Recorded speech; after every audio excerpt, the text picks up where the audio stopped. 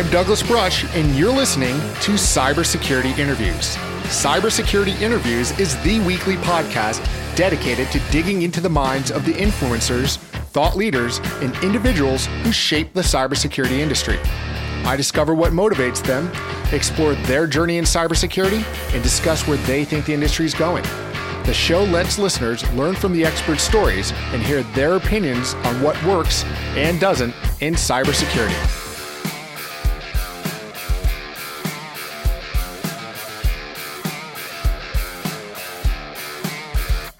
Hello and welcome to episode 88 of Cybersecurity Interviews. In this episode, we're speaking to Mikko Hyppönen. Mikko is a global security expert and has worked at F-Secure since 1991. Currently, he serves as F-Secure's Chief Research Officer. Mikko has written on his research for the New York Times, Wired, Scientific American, and frequently appears on international TV. He's lectured at the University of Stanford, Oxford, and Cambridge. He was selected among the 50 most important people on the web by PC World magazine. It was included in the FP Global 100 Thinkers list. Mikko sits on the advisory board of T2 and Social Safeguard and in the advisory panel for the Monetary Authority for Singapore.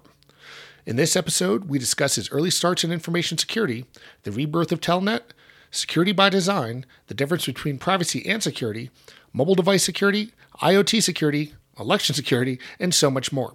I hope you enjoyed this episode as much as I did. Thanks for listening. All right, Mikko, thanks for joining me in Cybersecurity Interviews. How are you today? I'm excellent. How are you? Great. Well, how are things in your neck of the woods? You know, we're certainly going through a global pandemic, but how are things in Copenhagen and Europe? No, we'll have to do it again. I'm in Helsinki. Finland. Yep. That's okay. I don't know why I thought Copenhagen, but yeah, that's close. It's not that far away, but no. It's the wrong capital. Yeah. But things are how are things in that your part of the world? Is everybody holding up okay? Yeah, I'm coming to you right now from Helsinki, Finland, and well, it's springtime over here. We got snow last week, but it's getting better. And obviously, it's pandemic time here as well, so everybody's working remote. Yeah, and how has that affected? You know, certainly running or being part of a fairly well-known and well-respected company for F-Secure. How does that? Have you guys already been kind of a remote working company, or is this something new for a lot of folks? Very big part of our workforce is able to work remotely and has always been able to do remote work. Having said that, we still had plenty of like old school developers with desktop computers and desktop research stations, which all had to now leave the office and go to people's homes. And there's plenty of like details to get right when you have hundreds of workstations which didn't have VPN because they never left a corporate network before, which are now suddenly sitting in somebody's home. So we've had our challenges like every organization, but I think we'll come out stronger from the pandemic. Sure. And, you know, as far as how the technology you work with and on your kind of day-to-day life, you know, for protecting networks and systems and kind of cybersecurity, has there been a shift in how you've had to focus maybe threats that you've seen, you know, kind of external threats for your clients or for, you know, for even for yourself? You know, we're all having to be part of it. Now that we've seen more of a remote workforce, how has some of the attack trends changed that you've seen? F-Secure works in different parts of the security landscape. We've had a very long history for security products like endpoint security solutions and VPNs and antivirus and filtering. Over the last 6 years, we've expanded pretty rapidly into the consulting space, and we do a lot of like penetration testing and audits and things like that. There's been a big shift over the last 2 months. Lots of like planned projects, especially in the consulting space, were momentarily put on hold as obviously all companies had to adjust that, hold on, what's happening and you know, are we still going to be able to continue all of the projects we are supposed to? But that seemed to be pretty temporary, and it's mostly business as usual for us, both in the product space as well as in the consulting space. Gotcha. You know, I think some of the things we've certainly seen, you know, we're talking on Zoom now. We had to shift that from even using different kind of voice OP technology, but you know, we certainly see that a lot of you know, companies have now kind of come into the limelight for the different types of products they offer for remote you know, workforce, let's say, whether it be Zoom, Teams, Slack, everybody's kind of jumping into maybe a lot of technology. Do you see that as possibly being a potential risk where a lot of companies are quickly adopting technology that they might not have had, a chance to vet before allowing their workforce or attaching it to their network?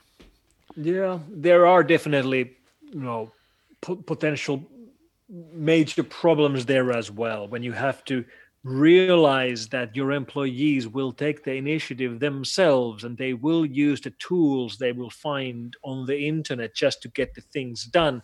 I mean, when you look at the explosive growth of Zoom, that basically was the tool that just worked. So employees went to the tool that just worked. And in many organizations, this was never approved or never really given guidance on. And this is the new normal. This is the way organizations work. It is organic. And IT departments have to cope. They have to realize that the best product from usability point of view will work. We saw a very similar revolution 10 years ago with bring your own device. Before iPhone was commonplace in corporate workplace, employees started using them privately and then just brought the iPhones and iPads to the workplace, whether the corporate IT department liked it or not. And this is now happening with these remote working tools as well. Yeah, and definitely, kind of going back, I mean, you've certainly seen, again, a lot of technology kind of come in and out of existence, and they certainly all bring their own productivity gains, but security threats. I mean, kind of walk through a little bit about your history. I mean, you've been doing what we now call cybersecurity or information security for some time, even before we even called it that. Mm-hmm, that's right. Yeah, I'm going to be 29 years working for F-Secure in June, so it's been a long run in a very quickly moving industry. The whole industry, cybersecurity industry, didn't really exist at all when I started working. And when I look back at how the industry grew to where we are today, there's very few of the original players left. I mean, F-Secure has been around since 1988, and that's a very long run for a company. The only of the existing brands that are still globally known, which are older than us, would be McAfee. They started a year before F-Secure. Even F-Secure has changed the brand. We used to be called Data Fellows when we started, but we renamed the company in the end of 1990s. Now, F-Secure has always been independent. Well, we're a public company nowadays, but we've never been owned by anyone else. Of course, McAfee has gone through major different owners through these years. But we are one of the original gangsters, if you will, and working in this industry for so many years and now many decades has given me, I don't know, an interesting perspective into how a small cottage industry changed into a multi-billion-dollar global behemoth and how a small startup, I was employee number 6 when I joined, has changed to a sizable company. We have 1,700 employees around the world now. Yeah, it's definitely been a pretty interesting growth, but you've also seen a lot of things change. But one of the things I always find interesting about information security and what we do is there are some constants. What are some of the things that you've seen still be an issue that you saw 20, 30 years ago that we're still struggling with today? There's many things which we think we've solved and gotten rid of, and then they come back to bite us again. It's surprising. There's plenty of examples. I think one of the more recent ones I've been pondering about is how we used to have a world where everything was connected. All the computers were online on the internet, and there were no firewalls, and all the ports to all the services we were running were open and accessible. Like 20 years ago, you could just finger Unix servers over the internet and they would respond and give you back information, or you could do, host name transfers and see every single host name under a domain name over public internet. None of that works anymore. However, when we are now entering this brave new world of connected devices and Internet of Things, many of these problems that we already solved are now coming back. My favorite example being Telnet. Telnet, which is an awful a very old, ancient terminal protocol, completely unencrypted. We got rid of Telnet successfully on our computers, on our desktops, on our servers years and years ago because it absolutely sucked. And now, for some reason that I can't explain to you, it is making a comeback, not on our computers, but in our doorbells and in our coffee machines. And many of the IoT platforms we see in these low cost devices today have Telnet D enabled, and we are seeing more and more attack traffic on the internet over Telnet, which already died once. So yeah, we keep repeating some of the mistakes we found and fixed already, and I can't really explain to you why we do that. Yeah, it was funny, when this whole, when Zoom's vulnerability started getting some press and attention. At the same point, if you went on to Shodan, you can see this massive increase of people using RDP, which again is a decades old technology with some very limited security, but you have to worry that are people just going to put in this new technology, old technology into new areas, but not either secure it or never go and take it down. It might be a temporary fix. Those are the types of things that I can see certainly being a risk as we kind of change our workflow. Sure. And if we look at any of the data breaches or any of the leaks or any hack ever, basically it's always either a technical problem or a human problem. It's always either a bug in the code or humans doing stupid stuff. And obviously, fixing bugs and fixing vulnerabilities can be hard and expensive, but at least we know how to do it. And you find the bug, you fix it, you update all the systems, you deploy the patches, you make sure everything gets patched. It can be done, but we have no similar feature for human brain. There is no patch for humans. People will always be making stupid mistakes. They will always get fooled into clicking on the wrong link, or they will always use the same password everywhere. And the only fix we have for that is education. And education is a much harder problem than patching software vulnerabilities. And education almost always fails. And that's coming from someone who's now spent, 20 years trying to educate users. Users will never learn. They will always click on the wrong link. They will always double click on the wrong attachment. They will always fall for every phishing scam. That's just the way it seems to be. Do you think there's, things that security leaders can do to kind of, maybe put in some compensating controls for that? Because, like I said, it's the hardest thing is to change human behavior. But it seems like certain technologies are out there. But, I was thinking this weekend, there was a couple things I was either signing up for, and I had to turn multi-factor on. It wasn't on by default. Are we at a stage where some of these things that we do have out there should just be on by default? Or, where's the resistance that you think that happens for that not being on by default? Well, it's kind of hard to fix things which are already deployed. So it really goes back to security by design. Passwords and authentication and two-factor authentication, that's a great example. Passwords made sense back then when they were invented, and passwords became commonplace in the end of 1970s. We had shared computer systems, but there was no need for passwords because they were used by a very limited amount of users.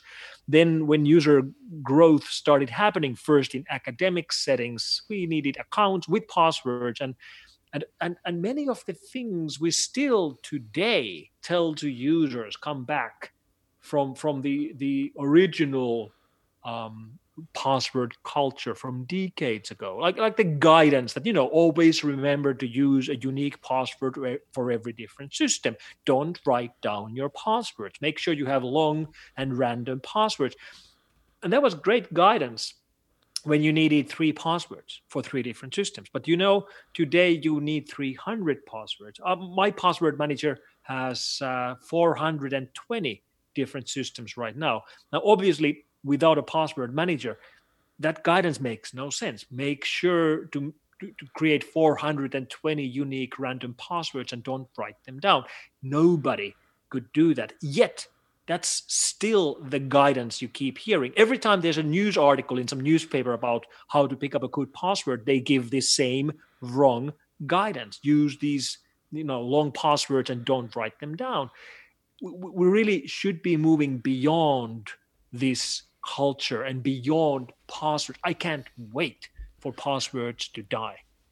Yeah, it's funny, but part of that too, where I've seen the struggle, is there's certain standards or audit things that people have to implement for that, and it kind of makes me pull my hair out when I see some of that saying, well, look, we're my recommendation is not to put in password expiration longer than 15 characters. It doesn't have to have special character, some more modern, let's say, password scheme. And some auditor or somebody said, well, that doesn't meet our compliance. How much of this are we still kind of in our own way in the community of not pushing change? We kind of get held on to a lot of these things that will say, well, this is the way we've always done it. Yeah, I guess we need more leadership there, and some companies are trying hard and are doing the right things. I think Apple is a good example.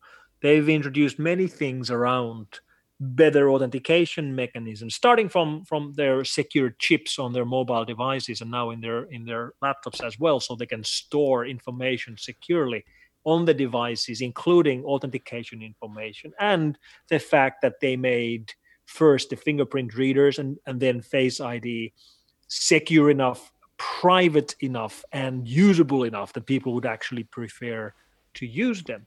And the fact that they are able to do this without sending your biometric information back to themselves, but only storing it locally on the devices, those are all great initiatives. And now that they've started pushing sign in with Apple, where the idea is that now you're able to log into other services with your mobile Apple devices as well, they continue to innovate in that space.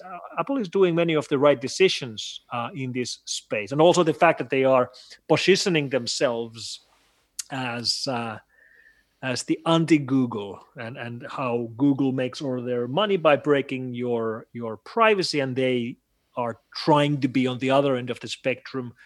I think it's the right positioning. I don't know how well it translates into business for them, but they seem to be doing many of the right calls from my perspective. Yeah, I noticed that, and it was either one of their user conferences or the past year. I mean, they really spent some time talking about data security and how important they take it, and how that became part of the product DNA. In which is good. I think there's still a challenge that where I think a lot of people don't understand the difference between security and privacy. If somebody asked you, how do you break it down? Where is the intersect between the two, and how are they different? Yeah, that's a tough question to answer, because privacy and security are not direct trade-offs for each other. It's really a question of it's not really a question if you have something to hide to protect your privacy. It's more a question about, like, what do you have to protect? And today we live our lives 50% in the real world, 50% in the online world. And the online world is so different because there is no geography, and everything you do can potentially be saved and stored forever. So even if you're not worried about privacy or worried about the things you do right now becoming public, everything can be stored and saved, and they might be coming to haunt you in the future. I was just discussing last week with someone about all these online Facebook questionnaires and funny things people fill up with their personal details for no real benefit. And he couldn't understand why I was worried about people putting in their addresses or cities where they've lived over their lives into a online questionnaire. And I tried explaining to them that even if you have nothing to worry right now, you know nothing about the future. And who knows, you might have an enemy in the future. There might be someone who hates you in the future, who wants to hurt you, who wants to find information about you, who wants to expose you, who wants to steal your identity. And the more information you put out there, the more benefits for that to happen to you you are generating. And if you get no benefit from doing that, why would you ever do that?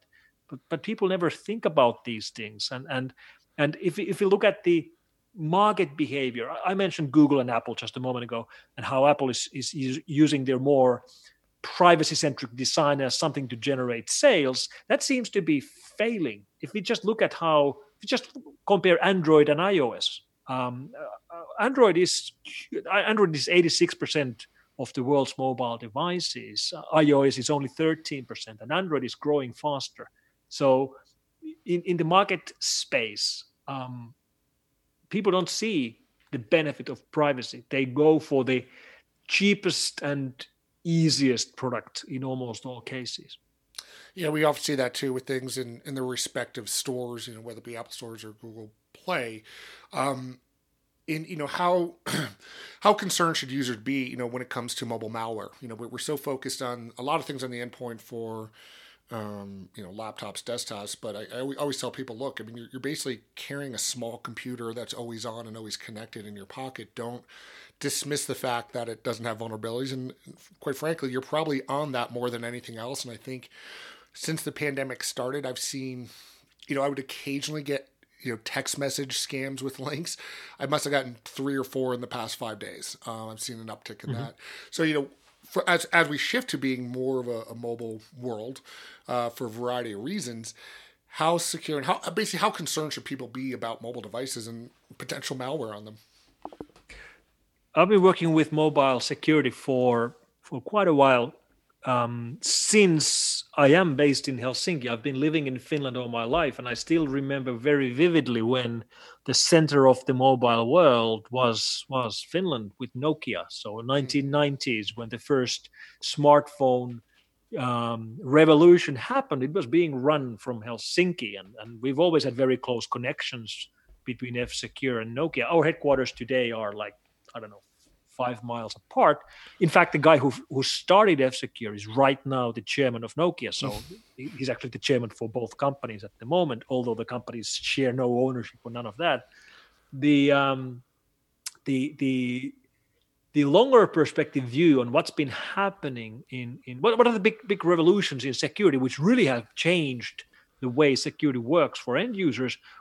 One of the biggest revolutions really has been the introduction of the second generation mobile operating systems, iOS and Android. iOS came out 12 years ago, Android roughly a year later than that. And if you compare the security model of our mobile phones to the security model of our computers, our phones are clearly superior, no doubt about it. And this isn't obvious to people on the street. I think many people somehow automatically assume that these small mobile devices are less secure than these real computers, when in fact it's exactly the other way around. And the reason simply is that the architecture and the operating systems are much more modern and much more restricted. An easy way to look at how the restrictions work in practice is that if you take, let's say you take a brand new iPad Pro and a brand new MacBook. One of them is a traditional computer. One of them is a tablet. They look the same. They have roughly the same features. They have the same screen, same resolutions. Actually, the iPad is a little bit better in performance, but basically the same things, with one huge and invisible difference, which is that you can't write programs for your iPad. If you are a programmer, you can take your MacBook and start coding and run your own programs on your own MacBook and give them to your friends, and they are able to run your programs on their MacBooks. And you can't do that with your iPad. You have no right to program your own iPad. The only way you can run programs on your own iPad is that you write a program and then you send it to be approved by the manufacturer. And of course, the same thing applies to Android as well. And we've seen this model before.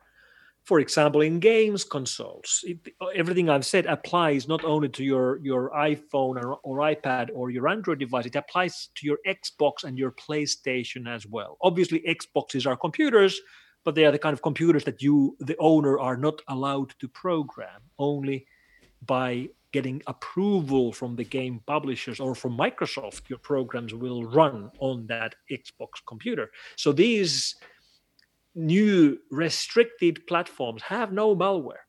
There's no malware for PlayStations. There's no malware for Xbox. There's practically no malware for iPhones. There's some malware for Androids, but it's like the likelihood of running into Android malware is like 100 times less likely than running into malware on your Windows or OS X or Mac OS computer. So it's one of the big shifts which has really happened, and something we really should acknowledge and applaud, that these new operating systems have fixed many of the malware problems we used to have and still have on our computers. And some folks have said, when people build these closed systems, that they're not open source, they're not available for scrutiny. I mean, when they do close them down because they make it proprietary, is there a risk in that we need to be concerned about, that, maybe I can't rip it apart and maybe find other vulnerabilities? Or is there enough ability to do that from a security researcher perspective that you feel comfortable? The basic idea behind open source security is that all vulnerabilities will be found because anybody can look at the code, and that sounds great, but we know that's not the way it works, because nobody wants to read through millions of lines of somebody else's code and do professional audits. So vulnerabilities, unfortunately, are not found that easily just because something is open sourced. It's much more complicated than that, and you could argue that the closed source security models of Microsoft, for example, they've really started like putting so much effort into their security architecture, even though it's a closed source environment, that they are actually doing a good job with the work today. Now, I've always been a big fan of open source. I think open source really is changing the world, and it is giving great benefits and lowering the barriers. And it's been great to watch how Linux has really taken over the world over the last 20 years. Linux, which runs 86% of the world's phones, like I just mentioned. Android is on 86% of the world's phones. And of course, Android is a Linux-based operating system, runs on Linux kernel. And this would have been hard to see 20 years ago. I mean, again, I still remember when Linux was very small, brand new in beta. Coming from Helsinki University before it really started making the international rounds. And if I look at like Finnish people in all history, I believe the single most important Finn, at least the Finn who has brought more wealth and prosperity into the world than anyone else, is Mr. Linus Torvalds, the guy who wrote the original Linux kernel in the early 1990s in Helsinki University. You just have to look at not just what Linux kernel has done, his other big innovation, which is Git, which then turned into things like GitHub. How much did Microsoft pay for GitHub? Something like $7 billion USD or something ridiculous. So yeah, he's changed the world not just once but twice, and that's a remarkable thing by a single innovator to do. Certainly. I mean, it's like you said, to have something that's now running so many of the mobile platforms, but we certainly, is that an operating system that you can see making its way into more connected IoT devices, and kind of what's the risk there? Because you said it is kind of open source. We have this chance to maybe make these things secure, but we do hear quite a bit that things from doorbells to security cameras to things that are just connected to the internet are running more and more services. They're reachable from the outside world. I mean, is there, where does that kind of raise the hair in the back of your necks to be a little concerned about some of these, now again, always on operating and always connected operating systems, pardon me, on the internet all the time? Very big part of the IoT devices of today are running Linux-based systems. And I'm sorry to tell you, but very many of those are hopelessly insecure because they are built on outdated Linux kernels, and there's no easy way for the end user to maintain or update or patch these systems. Why so? Well, because we're speaking about consumer technology, and the most important selling point for consumer technology is price. So if security is not a feature any of the customers are asking for, the vendors would be stupid to spend money into security. So the software platforms are the cheapest and easiest that they can build. And this is why we have all these problems. And we have all this telnet traffic on the internet targeting these IoT devices with telnet D port open. And yes, most of those are running Linux kernel. So most of the malware traffic we used to see on the internet was Windows malware, pretty obviously, and that's now changing. We're seeing more and more Linux malware, but it's not Linux malware targeting Linux laptops or Linux servers or Linux cloud instances. It's malware targeting Linux doorbells. Interesting. And with that, I mean, what could, again, people say, well, what's the big risk? I don't have anything. I don't store anything on there. And it's again, that user education say, well, it could either be a pivot point to get into your network, or, could it be used for things like a distributed denial of service attack, or, if we see things with like a NotPetya type spread, could it be something, could these be the types of devices that can do a massive spread of something very quickly? When people are educated about how easy it is to hack into IoT things, almost always the reaction is that, okay, that's interesting, but I don't really care. Like if my fridge is hacked, I don't care. It's a goddamn fridge. Like, what's the worst that could happen? Because they only think about the fridge. And the worst thing is that somebody crashes my fridge and I lose the food in the fridge, which is not the end of the world. Well, yeah, except it's not about the food in the fridge. It's not about the fridge. It's about the network where the fridge is sitting, because in most networks, especially in home networks, the weakest link in the network is an IoT device. And if the attackers are going to find a way in, it's less and less likely that they get in through your router or through your Wi-Fi or through your Windows or Mac laptops. It's more and more likely they get in through the doorbell or they get in through the fridge. And nobody's thinking about this. And the thing that I think we need to see before people realize this is some kind of a catastrophic event, some kind of a global outbreak where everybody wakes up in the morning to realize that every single laptop in the household has been encrypted by a ransom Trojan, and the way the ransom Trojan got into the network was through an IoT device. Yeah, and that's again trying to walk people through that. They definitely get a little concerned, but I also find people kind of have this almost expectation, let's say a little bit, that now that, oh gosh, if something like a NotPetya hit a massive amount of individuals, that there could be some kind of retaliation. And this kind of gets in this whole idea of, when we talk about cyber war, what would somebody do, and why do people think that maybe the government's going to do some type of retaliation, whether it be kinetic or cyber? How much should people be concerned that either their government's not protecting them from either criminal actors or state-sponsored actors, and if something does happen, should there be a response? It all comes down to how reliant we are becoming to the internet. It's fascinating to think about how the internet grid is similar to the revolution that happened with the electricity grid. Like, electricity really became commonplace in the end of the 1800s. In my home city, we got the first electricity grid in 1877 to replace the gas-lit street lights with electricity street lights. So that's 150 years ago. 150 years, it's a long time, but it's not that long a time. And if you just imagine how much the electricity grids changed our world and changed our societies and changed our lives and changed all the services we use and how much business and how much connectivity was generated by electricity, that's excellent. But pretty obviously, at the very same time, we became, as humans, very, very reliant on electricity grid being there and electricity grid always working. And for example, I live on an island, a little bit distant place. We sometimes get power cuts, and sometimes those can be extended. Like, you get a day or two without electricity.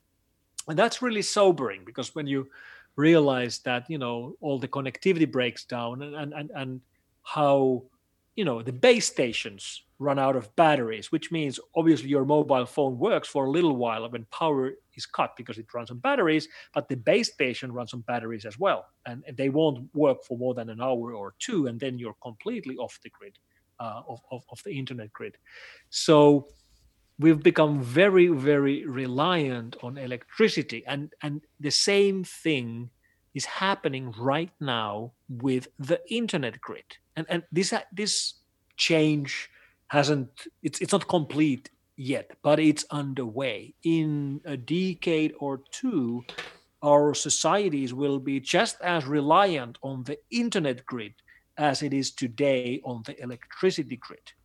And this means that everything stops. The electricity could be up, but if the internet is down, everything stops. There is no communication, there is no manufacturing, there is no traffic, there is no information dissemination. Everything shuts down, just like today, shutting down electricity shuts down everything. And so, I mean, yeah, and to that, I mean, if a nation state were to take out the internet grid, so to speak, from one country to another, is there cause for retaliation at that point? Do you expect it to be more of more traditional kinetic warfare, or do you see people, maybe, somebody hacking back, and where are the kind of gray lines with that? I see cyber, if you will. I see cyber as just another domain for conflict, just another domain for war. Technology has always shaped the wars we fight. It has always shaped the way we act in our conflicts. I mean, if you look at the different domains for war, hundreds of years ago, we only had land war because we had no other technology. We just had the swords and the bow and arrow. Then technology got good enough that we could build warships. So we got sea war. But the innovation of sea war didn't take land war away. It just expanded. We now were fighting wars on land and on sea. Then we got air war. Then we got space war. Now we have cyberspace war. And a typical conflict today happens in all of these domains. If you look at action or conflicts underway right now, let's say Russia versus Ukraine, they are fighting in all of these domains, on land, on sea, in air, in space, and in cyberspace. And I don't think we'll ever see a cyber war, like just two countries fighting each other, fighting a war in cyberspace or on the internet. I think it's always going to be one part of a bigger picture. And I don't think cyberspace will be the last domain. I think there will be more domains created by technology where we will fight future wars. Yeah, and certainly you were part of a very interesting documentary, Kill Chain: The Cyber War in America's Election, that was out this year. It was really great, really insightful. Mm-hmm. But I think we see that too, is that it's not, I still think a lot of folks think that when you think about offensive hacking, that it's going to be for data theft. Somebody's going to steal a credit card or PII. But there's the use of it to influence, to change the way people behave, or to do things within a certain subset of a country, whether it be your own or somewhere else. So kind of talk to us a little bit about how you kind of see that evolving, with a nation state potentially trying to influence another country's election. And what does that really mean as we go forward?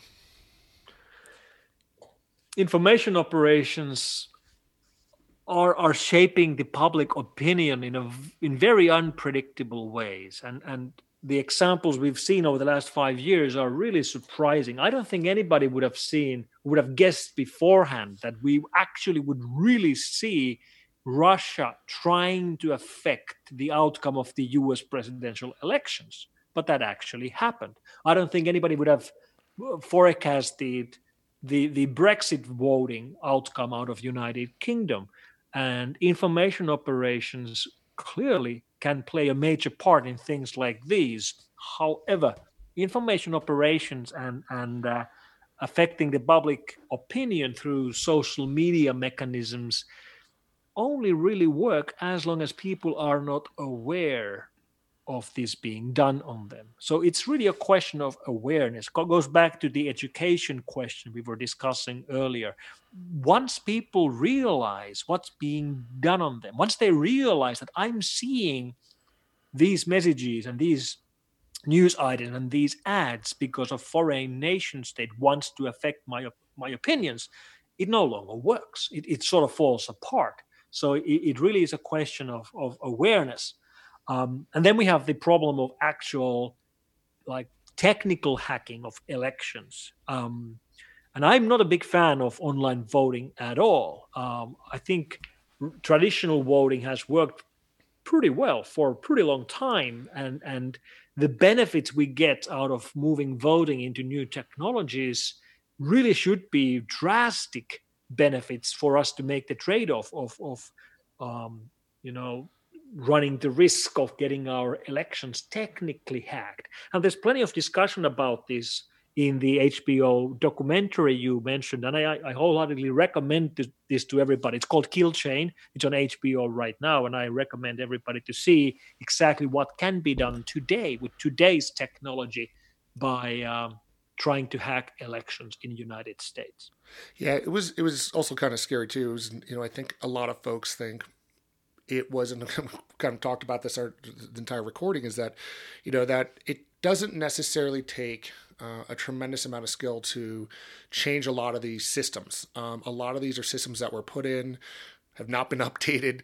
I think some of the vulnerabilities that Harry was showing were still present 20 years later, that these are devices that are just not being maintained or cared for like you would expect for something with a gravity. And I think, what I thought about was like, geez, if this is so critical to democracy and we're going to deploy this type of technology, it needs some level of attention. And it just doesn't seem like it's there, that these are voting machines that are just simply vulnerable.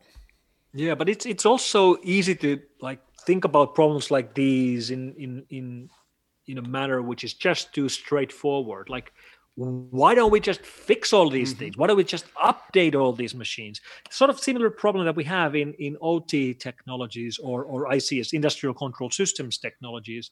Stuxnet happened 10 years ago. The US Israel attack against Iran was, is it now 11 years ago? Many of the things which were exposed as attack vectors in the industrial control machines back then still exist today. Why is that?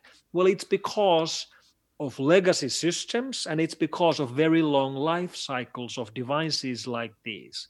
Like when you buy voting machines or when you buy a PLC to control your pumps in your factory, you expect to use them for years and years, decades and decades. And it doesn't really matter if the latest product that you could buy today would have great security if you're not going to buy it. If you're still using the old legacy systems for 20 more years, that's the platform that's out there in the field, and that's the platform that's getting attacked today.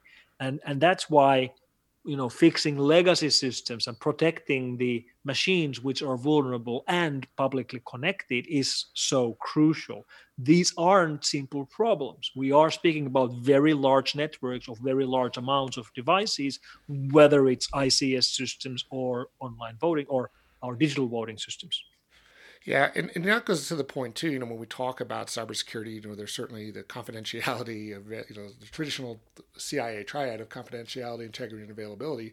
But a lot of these, with them just aging themselves, seems that particularly when we talk about industrial control systems, SCADA, and all that, that these are systems that could just inherently have flaws, break down over time, but because maybe the knowledge base that designed them is now retired or not available, that they can just simply fail on their own. Is that as much or an equal concern that we could from a cyber attack on them? I guess it is, and it comes down to connectivity, and it comes down to to me, the most important property of the TCP/IP networking stack, which is that TCP/IP can reroute. The whole innovation, the reason why we are using TCP/IP as the groundwork for internet today is that it was designed to operate in very problematic under very problematic circumstances, like in the middle of a conflict. Network would continue to work, and if one link would be cut, it would automatically reroute and find a way from point A to point B. This is the basic idea, and this still is very, very valuable today. However, it becomes problematic when you try to keep things disconnected on purpose. And when you look at security of things like online voting or security of things like factories, traditional thinking has been that these things are safe, even if they're outdated, even if they're legacy systems, even if they are unpatched, as long as they're offline. And now it turns out that it's surprisingly hard to keep these things offline because TCP/IP reroutes. So if you have disconnected networks, if you have internal networks, how do you confirm that they stay disconnected and that they stay internal forever? And this might seem like a simple problem, but it's not, because companies change, companies merge networks, companies get acquired, and their systems are connected to different systems. Employees add modems to private networks or internal networks so they can work remotely. As time goes by, surprisingly many of the systems which were not be supposed to connect to the public internet end up getting connected, and typically the connection isn't straightforward. It's actually very cumbersome and goes through multiple hops.